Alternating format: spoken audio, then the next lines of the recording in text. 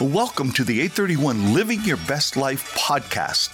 This week we've been celebrating alpine skiing, which is celebrating its 100th anniversary, and the World Alpine Ski Championships are on in Cortina in Italy.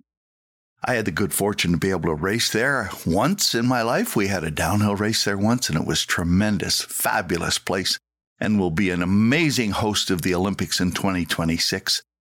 But we're also dealing with the same questions that we started last week, the questions that I had been given from parents and coaches and athletes. And today's question is, how do you inspire motivation in yourself and others? A lot of people struggle with trying to be motivated for some reason. I'm Jungle Jim Hunter, and you're listening to 831 Living Your Best Life podcast, and we hope you'll be inspired and empowered to live your best life. Go to your favorite podcast provider and download the program, subscribe, and click on like, and let us know how we can help you and what stories you would like to hear or what things you would like to learn about. I have done this because 831 people helped me in my ski career, and this week I'm going to focus on those that helped me in the early days of my skiing career and people who have made a difference. On Monday, we talked about Len Kaufman. On Tuesday, we talked about Lauren O'Connor. And today is another person that stepped into my life and made a difference. And had they not stepped in, I would have not been able to do what I got to do.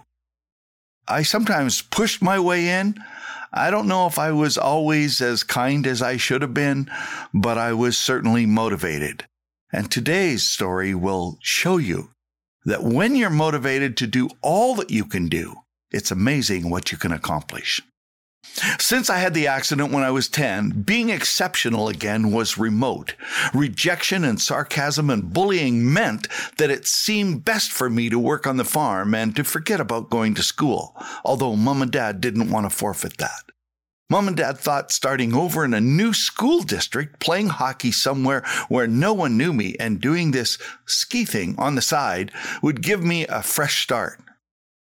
I desired for the old Mark to come back and be the guy that he was before the accident. Yes, my name was Mark, and I was the best at everything in music and school and hockey.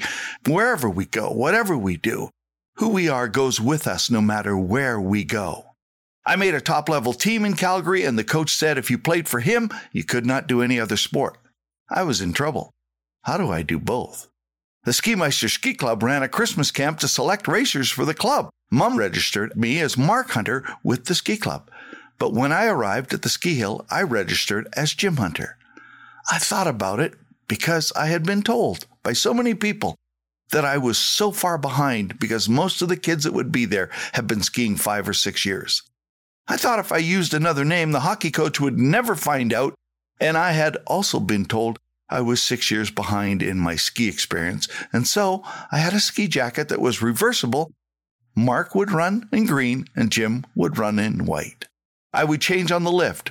Race day, Mark Hunter had a horrific crash 4 gates from the finish, and that was the end of his race. He wouldn't get a second run because he was disqualified.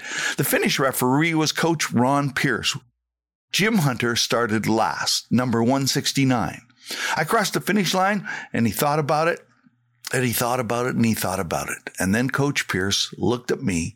He looked at the same kid that was standing there in front of him and wondered, he looks the same as the kid that crashed right in front of me. My first race may have been my last.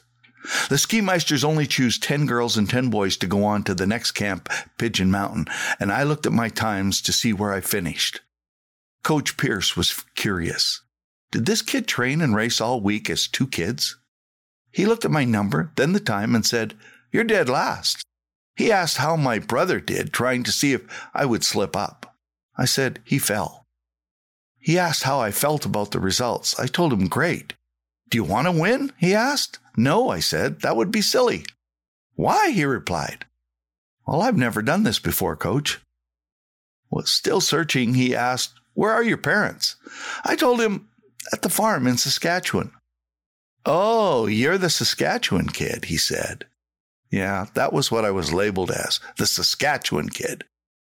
"What would you do if you were to become a ski racer?" he asked. I would focus on finishing 168th in the next race. And 169 races from now, I'll be first. I'm not grown enough to finish first yet. Mr. Pierce had a problem. The coaches had to choose who would become a racer. He was not sure, but he thought he had figured it out. If you pick the 10 boys and 10 girls to go on, the only fair way to do this is to pick the best times. Coach Pierce wanted to include me, but knew he had a struggle. How could he explain it to the 159th place kid and his parents? The awards were given out and the kids announced who had qualified to be the ski meisters. I had not made it. How do I explain this to my dad? He may pull the plug and back to the dairy farm for me.